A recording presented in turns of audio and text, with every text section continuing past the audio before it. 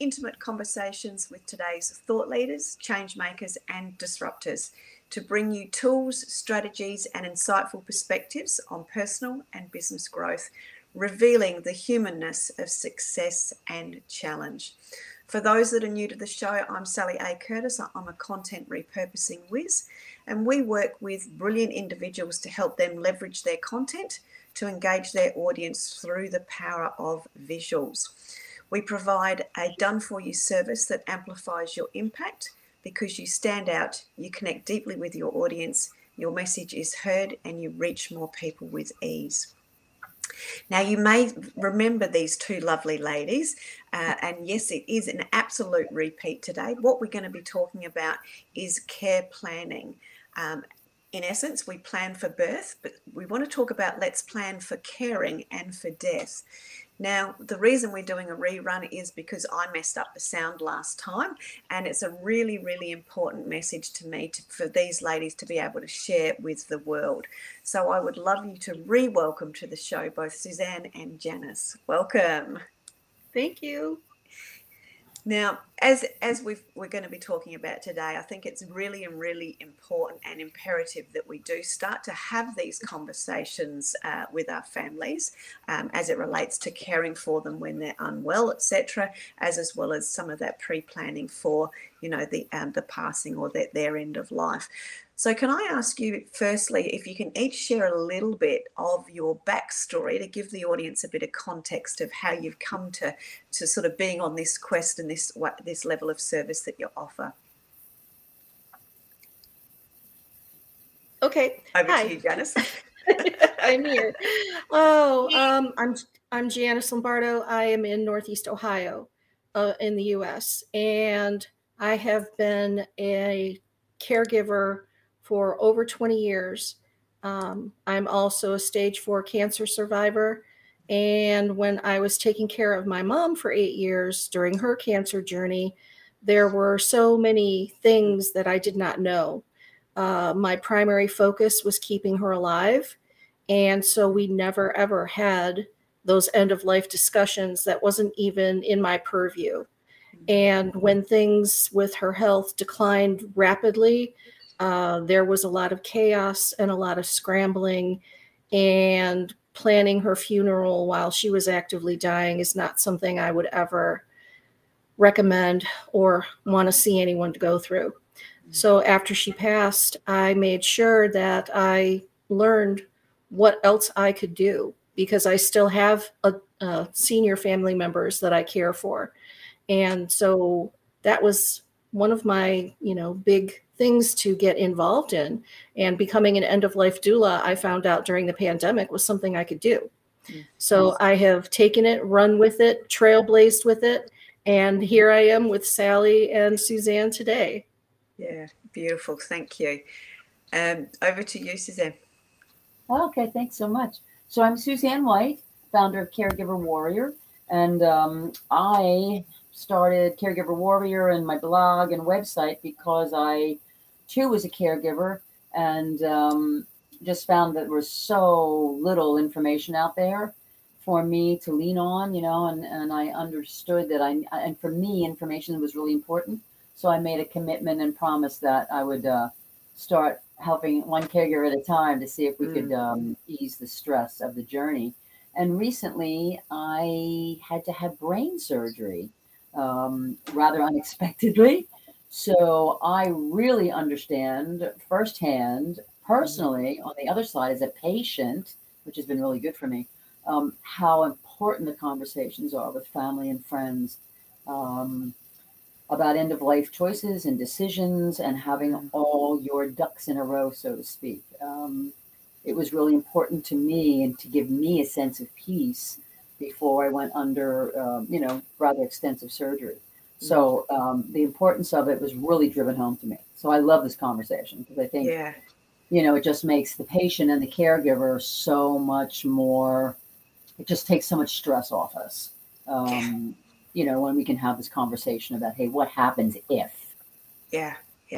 And it really is it's a brave conversation to have. to start that conversation, because it's one of those things that gets pushed to the side, and you never quite get around to doing, let alone having the ducks all lined up. When you talked about having the ducks lined up, it's sort of like, I haven't even got the ducks in the farmyard, let alone in a room. And isn't that the case for most of us? We're just living life, we're busy. And I can only imagine the stress of, leaving my son, for example, if something was to happen to me, and, working out what he needs to do with me, let alone the business and the house and, the other family members and all those sorts of things. It would be an incredibly stressful time if it was to happen suddenly. Yes, it's still stressful if it's a little bit more elongated, if there's been if they've been unwell. But by gosh, what a great conversation to have.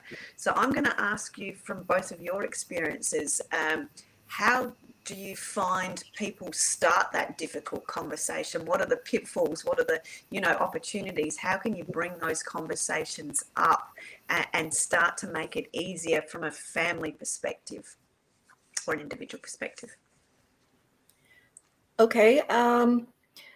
In my own family, I have come to learn that having these discussions oftentimes is a matter of, well, I've been thinking about my own situation and I've been planning my own situation, and this is what I decided, and what would you like to talk about? Maybe we need to make some things, put some things in writing, because that's the thing. You can talk, but if you don't have these information in writing so that it's a guideline to follow, then it's not as effective, because memories don't always last, because these are living documents and they can change because of a life event.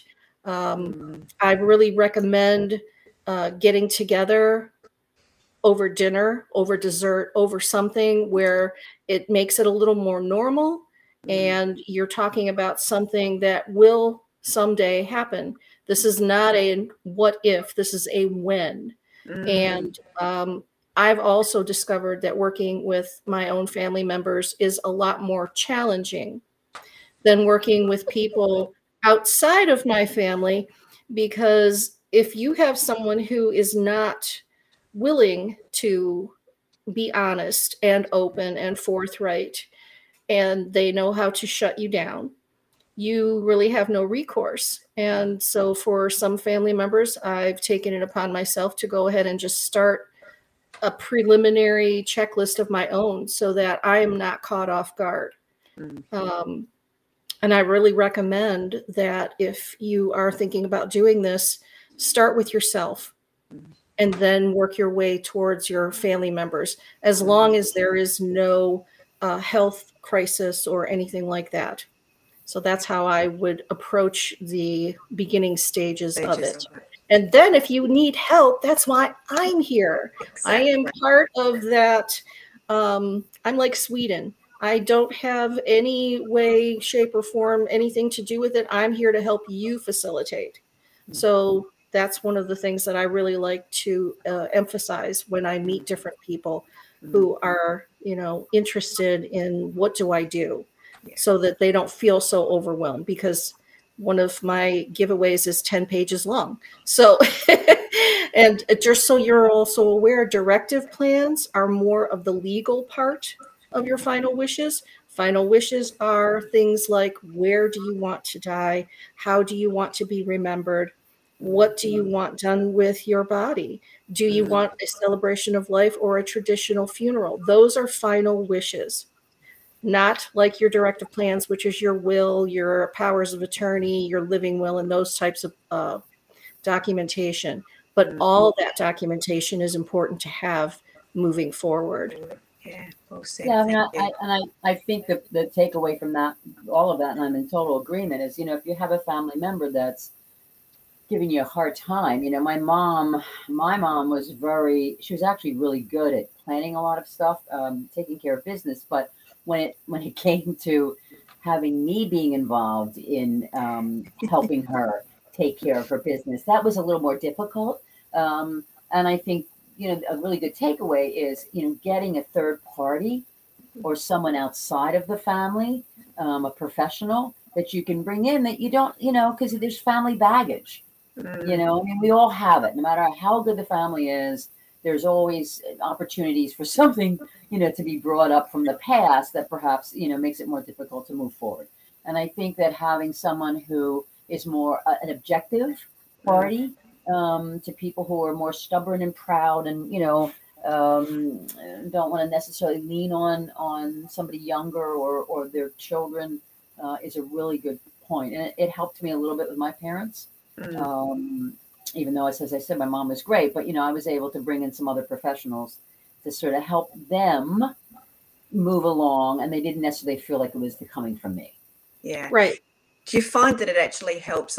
I'm sort of hearing, so I want to ask the question is, do you find bringing in that third party helps to remove the emotion, I'm going to sort of say the family emotions? Does it help to mitigate a lot of those sort of, those rises that we have when we're with family members around heated instances? It helps to, as you said, I think the word you used at one point, Janice, was normalizing it. And I think there's, you're normalizing it over food and having a conversation like you would over food, but you're also normalizing it by bringing in that third party to sort of mitigate that heated emotion. Would that be right from your perspectives? Absolutely. I think that it's so important to have a mediator. And as an end-of-life doula, I know the process and I can guide folks through it without the drama. And so the thing is that when you have a family, not everybody lives in the same town. So you might be doing this over a Zoom conversation, or you might be doing this with people and a Zoom conversation, because those are the kinds of things, in order to get everyone on the same page, you have to do. But then you also will have family members who will refuse to participate in that planning and then turn around when things are happening and expect to run the show. So that's also another part of the process, where how do you politely say, okay, well, we've all made this decision, and sorry, you can't come in at the last minute and change your mind. This is not up for debate. This is what this person wanted. This was their wish. This is their life, their decisions, and we all have to respect that. Yeah. I also feel too that in just this whole process, especially with my parents and my sister-in-law, that I would approach the subject multiple times. That it wasn't, it's not a cut and dry case and so often. And I think that having patience and being able to tell myself, we're not getting anywhere right now. Maybe we're moving a little forward, but drop it for now. You have to read the room a little bit. I think it's really important to be able to read the room, and I think caregivers have a tendency, to want to fix everything right away. Yes. And, you know what I mean? And that's wonderful, and I honor that. But we also, there's a place and a time, and it's okay, and you can, drop it and pick it up in 2 days. And I even found with myself, that I, because my personal, as a patient, I wanted everything done. I wanted everything signed. I wanted everybody to understand. I wanted to have the conversation. I wanted to have everything, and people were like, oh, you're not going to die. And I said, well, yeah, but I could. So I want to, so I learned, to just sort of back off a little bit, and maybe not have a complete conversation and resolve everything all at once. I think you kind of, take a couple bites of the enchilada and not have to eat the whole thing. Yeah. It's a process. Yeah. It's a process. And I think I love what you've said both there around that timing thing, because I think we're all very, very similar in that we, get stuff done and we're reasonably fast paced, and we've got that, that structured approach to life as a collective. But not everybody in our life is like that. And where we might get something done in one sitting because we're going to get it done, the other people, as you've expressed, when someone says, oh, but you're not going to die, but they're not ready to have that conversation. So it is understanding other people's timings, and being appreciative of that, and just knowing, that you do have that opportunity to, drop some seeds and let them grow a little bit and continue the conversation, and then continue the conversation till you get to the, I suppose, the final outcome. But sometimes that might take a little bit of time, and it's understanding that everybody's got a different pace to what we may have, and a different level of acceptance of what words you're going to use and how you're going to express yourself as well. Yeah, thank you. So Susanne, can I ask you a little bit too, as a little bit more from you as it relates to what happens to somebody when they've been thrown into that caregiving scenario that's become quite sudden, without a lot of the conversations along the way. So that's was part of your example, and it's obviously what you're helping caregivers understand of, looking after themselves in this process, particularly when they get thrown in the deep end, so to speak. Yes, I recently just looked at my body of work and the things that I'm trying to say, and basically I'm realizing that I say it 50 million different ways, but my message basically is, it's okay, no matter what you're feeling, it's okay, and be kind to yourself around it. I mean, it's that's basically the message, that we're all completely different, and we're all on different paths, but it's the same journey. I mean, we're helping other people walk home, and it's just, when we come to it quickly, we want to make it all better, we want to fix everything, and we want to be perfect, and we're doing a great job, and these conversations are difficult. There's a lot of emotion around all of this stuff. It's there's a stigma to it. People are sick, and like I said, they're walking home, and we want to make it all okay, and it's it is okay, but we're going to have big feelings around it, and it's challenging. So and it's messy. It's messy, and it's good that it's messy, because it's allowing us to learn and grow and communicate with people and share things with people and, be authentic. And I mean, there's a lot of opportunity, but it's big and it's hard. So we just have to know that it's okay to have, big feelings around it, and just to be really kind to ourselves and then to everybody else. Brilliantly said. And I think that's that comes into that being kind to ourselves, is understanding that there is going to be differences. We're all different. The conversations are going to be different for all of us. The emotions are going to be different for all of us.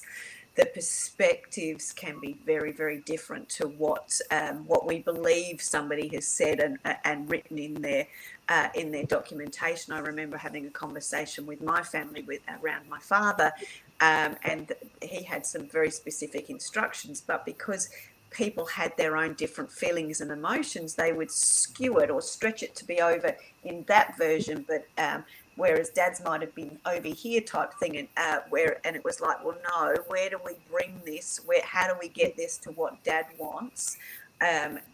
Because he's actually said this, and understanding that, a family member might want to skew it one way, and another family member might want to skew it the other way, because we, as my son says, it's just marketing. We can all make a sentence, skewed to our way of thinking if we stack enough evidence and provide all those sorts of things. So we can create conversations versus starting with the real conversation of what the actual family member wanted, and understanding that yes, we might have different perspectives of how we interpret that, but let's look at the person that's actually provided the instruction and how they are wanting it interpreted. I think it's a really strong message. And one of the other things with that message, Sally, that we need to make sure that we're listening, because when you have more than one personality trying to interpret what the individual wants, there really isn't that much to interpret. What we are needing to do is to listen. What we need to do is to take that step back and to just breathe and to let that individual answer a question. And they may change their mind 6 times, which you have to live with, because this is their documentation, it's their life. And it's so important to be able to have that, take the emotion out of it, take that emotion out of it. Plus, if you're going to have someone be your powers of attorney, or, any other thing that has to do with financials, or, your living will or whatever, always have a backup. Don't just leave one person in charge. Make it a team effort. Yeah. Because then that way it could eliminate a lot of chaos and misunderstanding. That's something that I really believe in very strongly, that you need to have more than one person be involved and a responsible party. And as far as Susanne was talking about self-care, get into some self-care rituals. Make sure that you eat well. Make sure that you get a little bit of exercise, even if it's to walk outside and do a primal scream for 3 seconds. Make sure that, you bathe and, brush your teeth. And if you need to just, sit in a chair and vegetate and do nothing for 20 minutes, do it. I was thrust into a caregiver's role for my mom. I also was raising 2 school-age children. And after a couple of years, my health was declining because of all the stress I was under trying to juggle all of that. And it's not good when you go to a doctor for help and you explain to them what you're dealing with and that you really could use some help. And all they do is look at you and say, well, you just need to stop burning the candle at both ends. Really? You're a freaking healthcare professional, and that's your sage advice to me, the overwhelmed caregiver. Not happy with that, but that is not an uncommon situation. Yeah, very normal. That many caregivers out there have experienced this, or patients. Yes, I've and been on the patient side as well. And Susanne, that's the time when you sort of say, fire the doctor. It's, I have there's a very big pet peeve of mine where, if you can, because you can't always do it, if you can, though, get rid of a doctor. If you're not getting the answers you want, the support you want, the care you want, next. I've done it. I've had to get rid of doctors, and man, the people that replaced them were brilliant. It's amazing that you create this vacuum and this angel drops down from earth. And again, due to the healthcare system, or due to your insurance, or due to location or geography or whatever, you can't always do that. So then there's other steps to sort of, bite the bullet and try to have a conversation with someone and say, hey, I'm not getting what I need here, But if you can, switch doctors, because you deserve to have your questions answered and to get support. They're healers. It's a business. They work for you. They are your employee. You pay them. I think you also have to self-advocate. So go ahead. Yeah, no, I was just going to say, and that ties into what the thought that just popped into my head, and I think that's where it's so important to have a community, which I know you've both are advocates of, around you while you're going through this stuff. In my world, to keep me on track, to shine the light on me when I'm not doing what I'm telling everybody else to do. So I think it's very important to have community to hold us accountable to ourselves, but it's also to get feedback and that insight and referrals or suggestions, or help you advocate what you need to advocate for you. So I'd love you to explore and share some of the insights around the community and how you help the community and how the community's helping you through both of your journeys.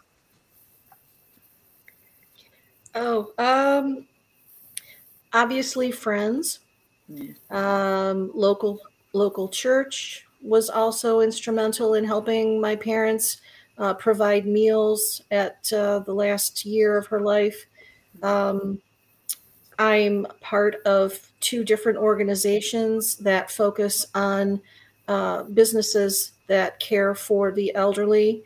And so partnering with different organizations to be able to provide the service to let people know what an end-of-life doula is and what an end-of-life doula is not.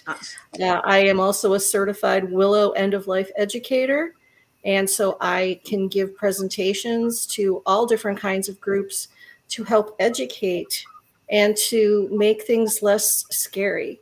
We have not had enough education around end of life, and it is so needed. And so those are some of the things as a caregiver, as an end-of-life doula, that I work through within the community and get support and provide support for. Yeah, beautiful. Susanne?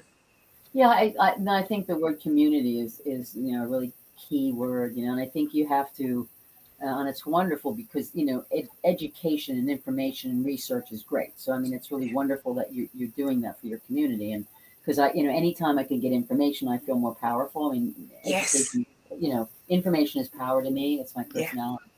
And, but, getting a team around you and getting a community around you and plugging into a community, I was doing, I had therapy, I had a 12-step program, I had other caregivers that I was talking to. I had friends of my parents. I had my parents' church. I had, a spiritual community I was involved in. I had everything I possibly could, because if I would pick up the phone to call someone and they weren't there, I could switch to something else or add other people in. I mean, getting just having support and making sure you allow yourself to have that support and going for it is extremely important. And I had to learn that. I had a burnout very early on and made a phone call to someone who was a caregiver who completely changed my day and my life.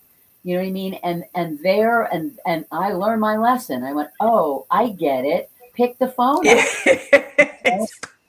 Wow. Ask for help, which was, a new thing for me. Yeah. That's why caregiving was such a great experience for me, because it just made me a much better me. Yeah.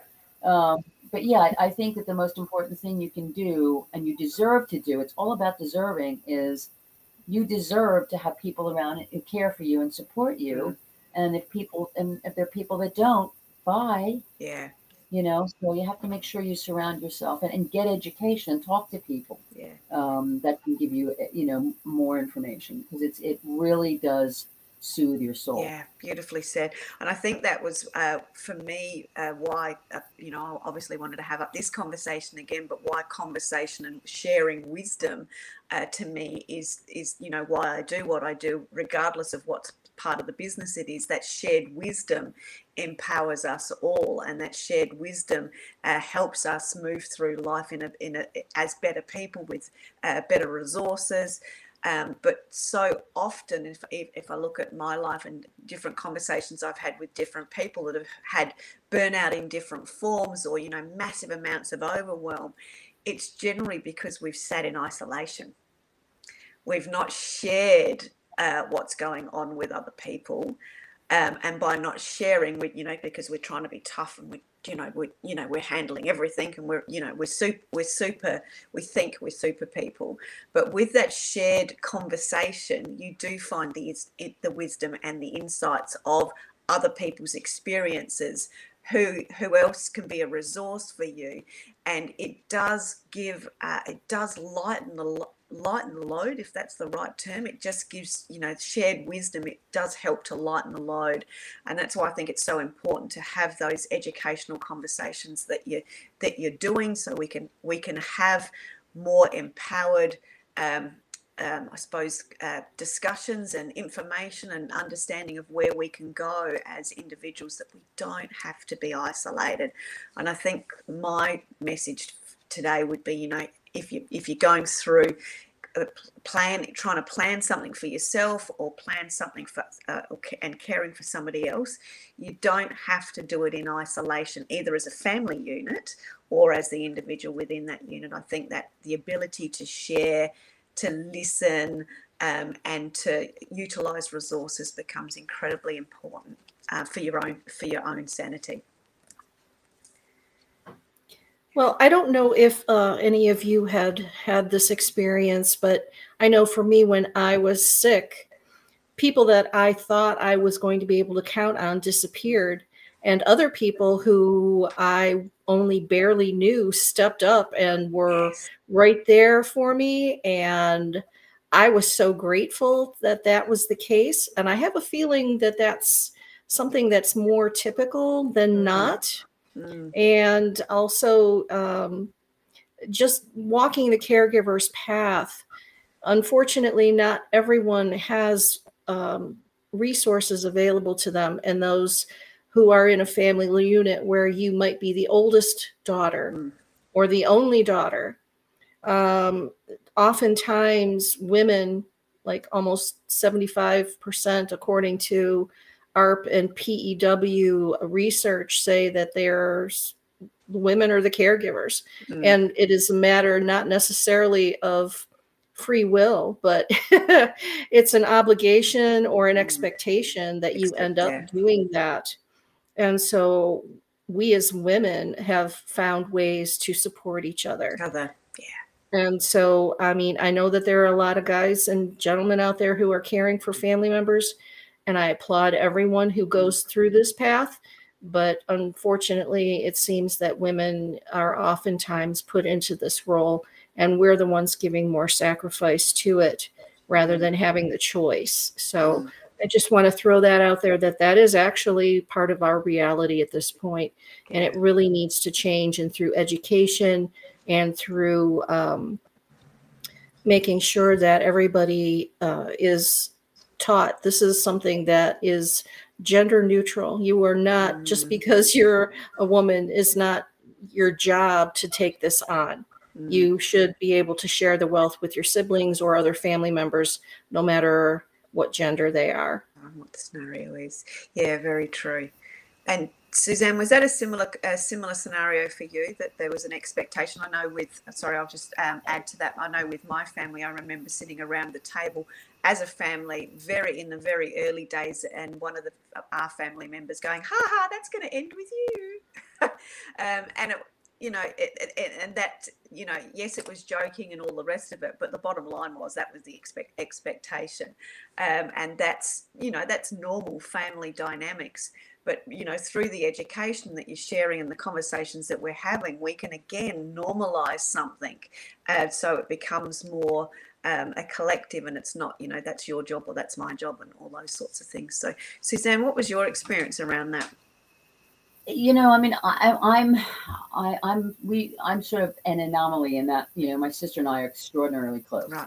And she was an extraordinary backup for me. But geographically, I mean, I'm the big sister, right? So, you know, and geographically, I was closest to my parents. So I just, and my personality, you know, I mean, not that she, you know, but bam, I was right there. Yeah. And I did pick it up, and just to speak quickly, you know, and it is interesting who shows up and who doesn't. And my sister actually was having a hard time because she felt really guilty because I was doing everything, and I kept saying, she goes, you know, I said, listen, there will be a day when I call you and I'm going to ask you, you know, I'm going to call you and I'm going to say, get here now. And absolutely, sure enough, that's exactly what happened. She was on the next plane, and she came in and she stayed for 6 weeks, and my parents died within 7 weeks of each other. So needless to say, it was a pretty interesting time. But so I was really lucky with that. However, and she supported me with everything I do. She never questioned anything. However, for me, you know, I needed to have people on the ground supporting me where my parents were, because we were 90 miles away. So I had a team right around my parents. And I worked really hard at getting that team put together. And I made sure that I had caregivers that I could call and therapists that I could go to. You know, you have to take care of yourself. It wasn't going to happen without me. I could see that. I could finally see when I had to make that one phone call, and somebody did help me, that it was important for me to take the first move and pick the phone up. Yeah. You know, I had to get out of this, I can do it myself. Nobody said I had to do it myself. I said I had to do it myself. You know what I mean? I mean, no one was saying, Suzanne, you have to do this all alone. No, I was like, I can do this. I can handle it. It's okay. You know, I'm a bad caregiver. But no, we're not bad caregivers if we reach out and we have people around who support us. Yeah. And I always tell people, like, don't wait for the caregiver to ask you. Like, if they're stubborn like me, say, hey, I'll just bring dinner over. Yes. Like, it can be so simple, can't it? And so, gracious. Here's a lasagna, see ya. I mean, that's, what I mean? Or, hey, I have a half an hour this afternoon. I'm going to come over and hang out with mom. You want to do something? And I think that, and again, we have to teach caregivers that there's always one in the family that shows up. That's just how it is. And, you deserve to have people around you to help out. Yeah. But they don't know what you want if you don't ask them. Yes. Yeah.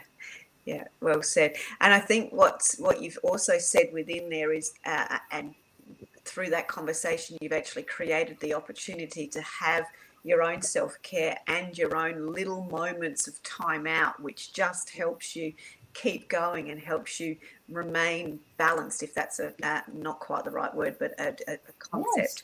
Yes. From there. Yes, it's perfectly. It is a balance, and it's a balancing act. And I don't know that I don't know how about you guys, but I didn't really hit that balance that often.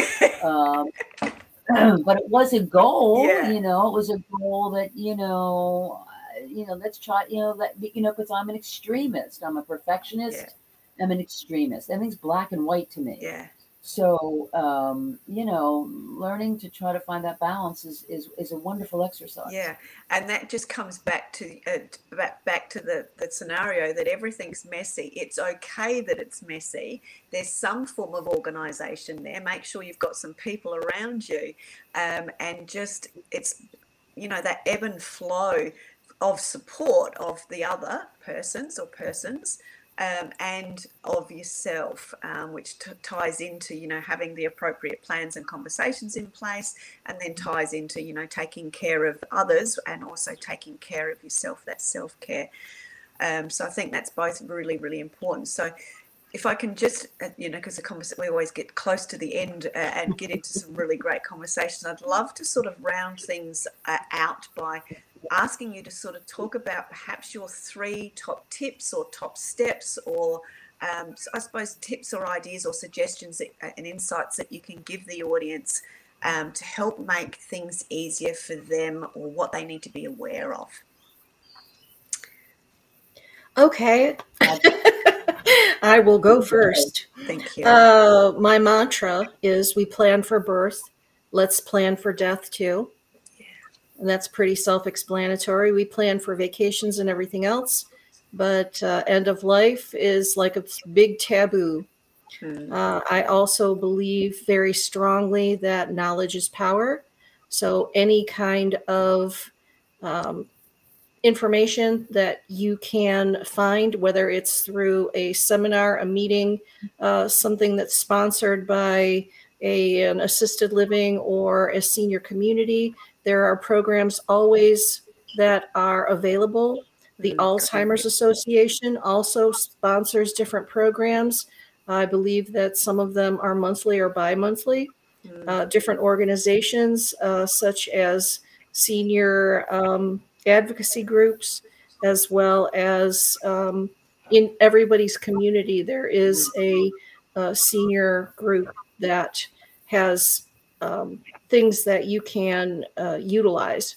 So whether it's a meeting or whether it's finding a checklist or any other thing that you may need help with, especially if you're the caregiver, you can go to those areas and find that help. It's more available than it used to be. Yeah, which is beautiful. And just before I pass over to Susanne, you mentioned your checklist. So can I ask you just to talk about, or you mentioned a checklist, and I know you've got one. Can I ask you just to share a little bit about that so people know that that's available for them to access as well? Thank you. For anyone who has listened with us today, thank you so much for coming. I have a before and after a death occurs checklist. It's actually almost 10 pages long, so it's a lot of information. And if you would like a copy, I can send it to you if you attach it to the email of myangeljanice111@gmail.com. and in the subject line, put Sally's gift. This will help you to help plan your own end of life, as well as start a conversation with loved ones. I encourage you to make copies, pass it out, get the word out, because grassroots campaigns are a wonderful thing. Beautiful. Oh, and one other thing, I am also on an educational platform called pickmybrain.world.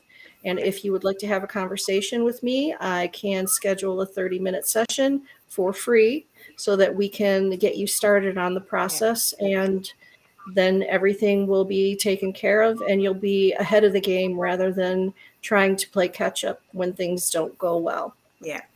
Pre-planning. Awesome. Thank you very, very much for that. Appreciate that. Susanne. Yes, it's great. Yes, again, my three takeaways just in general are, you can't do it alone, you can't do it immediately, and you can't do it perfectly. That's bingo. That's what it is. So, pace yourself and get educated and do research. And again, it's okay, and be kind to yourself around it. It's no matter what it is and what you feel, it's okay. It's just, big feelings. It's an intense journey, and just be kind to yourself, because you're showing up for another human being or human beings.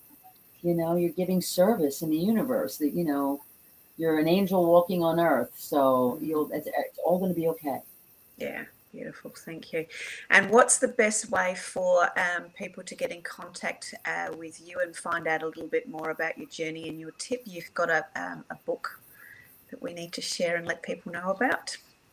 Yeah, absolutely. So it's behind me there. And Self-Care for Caregivers. And any of your favorite bookstores and on Amazon. I'm very happy with it. And the reason I love it is because it's 140 tips and it's one a page. Because caregivers can't sit with a book, really. They don't have the time for that. It's like, and there's also, which is amazing, an audible version. So, you can just sort of listen as you're doing the ironing and cleaning up the bathroom, which was one of my favorite tasks. And I'm really pleased was honored to have written it. So pick up a copy if you'd like, and get in touch with me through my website. And I'd love to hear from you. Yeah. And for those that are watching and listening later, do have a look at the ticker or the banner that goes across the bottom of our show, because you will actually see the ladies' websites across the bottom there, and you'll be able to make contact with them. As you've seen, it's a very deep conversation. It's one that's very easy to have in a little cluster of women that have been through it like this. It's not always easy to have it with your family, but it can be made easier by sharing knowledge and being armed with a little bit additional information and knowledge and wisdom, which both of these ladies have shared with you today, and actually have resources to share with you after the fact as well, to certainly make your journey a lot easier so you can look after yourself and be well prepared. I can't say thank you enough for both of you ladies for coming back again to the show. I appreciate your time that you've invested a second time around to get this very important conversation out to the world and have it as a resource for anybody that's needing it. I remember meeting Janice for the first time, and she shared your folder with me, with the end of thing, and that to me, I just love that, because I'm a folder girl with all of my plans and all of my elements in there, and I appreciate obviously what needs to go into a folder versus just a sheet of paper. So there's a lot that needs to be thought about. There's lots of discussions to have. There's lots of perspectives, but that journey you can walk hand in hand with these two lovely ladies to make it much, much easier for you. So that's my final words. I'd love you to share any final words from each of you as we get to the close of the show. Well, Sally, thank you so much for having me again. Susanne, I'm so grateful to have been able to meet you, and I know that we will be in touch some more to possibly do some things together, because we have voices and we are ready to use them. And this is a wonderful platform. And like I said, knowledge is power. The more we talk about it, the less scary it is. And so let's normalize end of life. Absolutely. Thank you. Yes. Thank you, ladies. You're the best. Thank you very, very much. And with that, we'll end the show. Thank you very, very much for joining us. And we look forward to seeing you on another episode of Success Secrets Exposed. And another massive, massive thank you to both of you. Thank you very much. Take care, everybody, and we'll see you next week.